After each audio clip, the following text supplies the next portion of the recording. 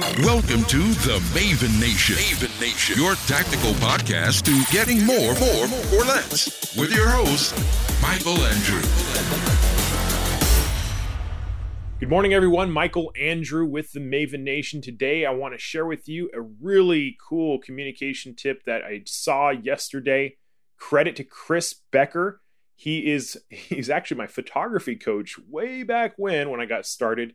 Now he is a keto diet coach. He just opened a website called ketoology.co.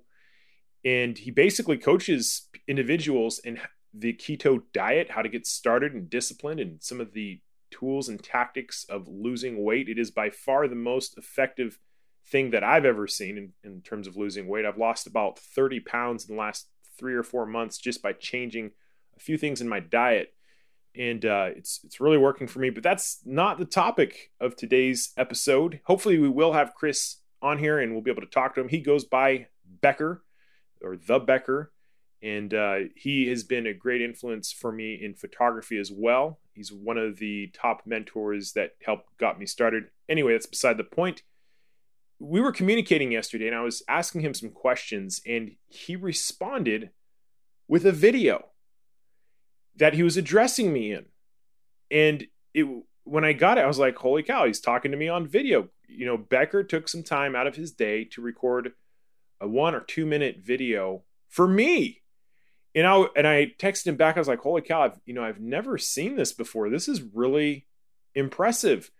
And he mentioned that he's been teaching this for a while. He would coach wedding photographers for years.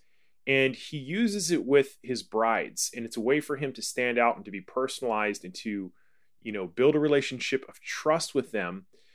Essentially, what you do is you record a video snippet addressing the person by name, answering perhaps questions they may have, and you return that back to them in the text message. And the interesting thing about this, it felt far more personal than just getting a text. It felt like he had done something 10 times greater than texting, but the truth of the matter is it was probably much faster to record the video. And I have never seen this form of communication in a text message. It just really caught me off guard.